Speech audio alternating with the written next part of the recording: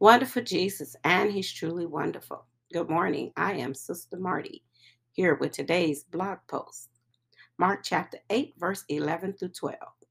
The Pharisees came and began to argue with him, demanding of him a sign from heaven to test him. Sighing deeply in his spirit, he said, "Why does this generation demand a sign? Truly, I tell you, no sign will be given to this generation." As we have traveled through the book of Mark, we have seen Jesus perform many miracles. In the previous chapter, he healed the Syrophoenician's daughter by getting rid of the unclean spirit that had her bound. We don't know how he did it. We just know that he told her it was done. And when she returned home, it was as he said.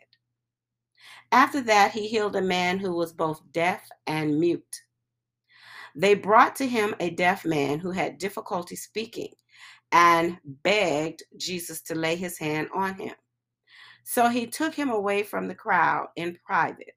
After putting his fingers in the man's ears and spitting, he touched his tongue. Looking up to heaven, he sighed deeply and said to him, "Ephata," that is, be opened. Immediately his ears were opened, his tongue was loosened, and he began to speak clearly. Verses 32 through 35 of chapter 7. I don't know what you are thinking, but even by today's standard, this is a pretty impressive sign of the power of God. And yet, they seek a sign. In the beginning of chapter 8, he feeds 4,000 people. When we hear of a ministry feeding when we hear of ministries feeding 4,000 people today, we hear of the big trucks rolling in with produce, dairy products, water, meats, and other groceries. When Jesus fed the 4,000, he asked what was around and fed them all without breaking a sweat.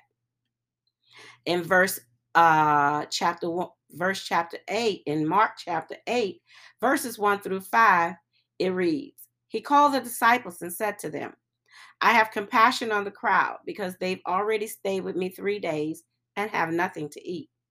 If I send them home hungry, they will collapse on the way, and some of them have come a long distance." His disciples answered him, "Where can anyone get enough bread here in this desolate place to feed these people? How many loaves do you have?" he asked them. Somebody found some fish in the crowd, and he blessed that also. And they ate and were satisfied. Then they collected 7 large baskets of leftovers. The Pharisees had to have heard about these miracles, and yet they seek a sign. For some people, as for the Pharisees, looking for a sign is not about building faith in God. If it was, Jesus probably would have given them a sign. But if you look at the first part of verse 11, it is obvious what they were doing. The Pharisees came and began to argue with him, demanding of him a sign from heaven to test him. This activity was the work of the devil, not of faith seekers. How do I know? Let's return to the wilderness where Jesus spent 40 days and 40 nights. Mark doesn't go into detail about that experience, so we need to visit the Gospel of Matthew. In Matthew chapter 4 and 3, the devil says, "If you are the Son of God, tell these stones to become bread." Trying to get Jesus to perform a miracle. In Mark chapter 4, verse 6, "If you are the Son of God, throw yourself down." Twice, the devil tried to get Jesus to show proof of his divinity. Jesus didn't do it for the devil and most certainly wasn't going to be tricked into doing it by the devil's agents. First of all, these verses should be written with sense and not if, for the devil knew that Jesus was and is the Son of God. Stop playing. Secondly, he was trying to get Jesus riled up enough to use his miracle working power to overcome his temptation and to show off.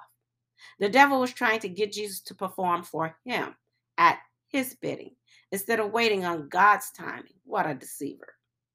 Today, there are still sign seekers. They want us to prove that we are Christians by doing this or that. They want to attack our position in Christ by saying what we should or shouldn't do if we are really Christians. They have the same spirit that the Pharisees had when they argued with Jesus and asked for a sign. But what did Jesus say to them? Sighing deeply in his spirit, he said, "Why does this generation demand a sign? Truly, I tell you, no sign will be given to this generation." Verse 12. Why did Jesus sigh deeply in his spirit? I believe it was because he understood with absolute certainty that nothing he said or did would bring the Pharisees to faith in him, in God. There comes a time, sisters and brothers in Christ, when we have to face that there is nothing that we can say or do to lead some people to the Lord. They will ask us to jump through hoops because as Christians they think we should. They will ask us to flip over backwards because they like to see us perform. But the bottom line is that they are using us as the enemy wanted to use Jesus. Jesus walked away from those sign seekers. And unfortunately, we are going to have to walk away from the sign seekers in our life. It's too burdensome of a place to be when you are always proving yourself, your love, your faithfulness, your Christianity to sign seekers. Jesus told them that they wouldn't get a sign from him. He had nothing to prove. He didn't perform miracles to prove that he was God. He simply was God. He worked miracles because it was his nature and because he was moved by compassion. He worked miracles at the direction of God. He worked miracles because faith moved him to do so, but never to prove anything to the devil or the world. While Jesus was on the boat with the disciples, he gave them a command that seemed to come out of nowhere. Verse 15. Then he gave them strict orders. Watch out.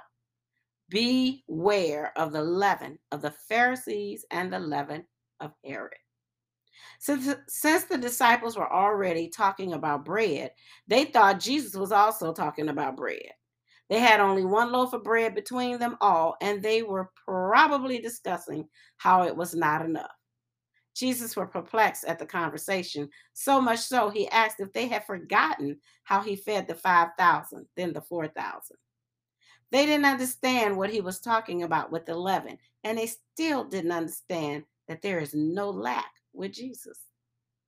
Back to the leaven. When he commanded them to watch out for the leaven of the Pharisees and the leaven of Herod, he wasn't talking about bread at all. In the natural, leaven was used to cause the dough to rise. A small piece of dough was kept to the side to start the next batch of dough. When this piece was placed in new dough, with time it would ferment the entire batch. That, Jesus was saying, was the way of the sin, the evil intents of the Pharisees. It may have seemed a small matter, but Jesus knew that it would grow in its influence against him, and he was warning them to be careful of it. That's a whole new blog. But suffice it to say, we too must be careful of the little sins that we can be enticed into practicing, or the little sins that we allow in our life. It is still the little foxes that spoil the vine. Wonderful Jesus.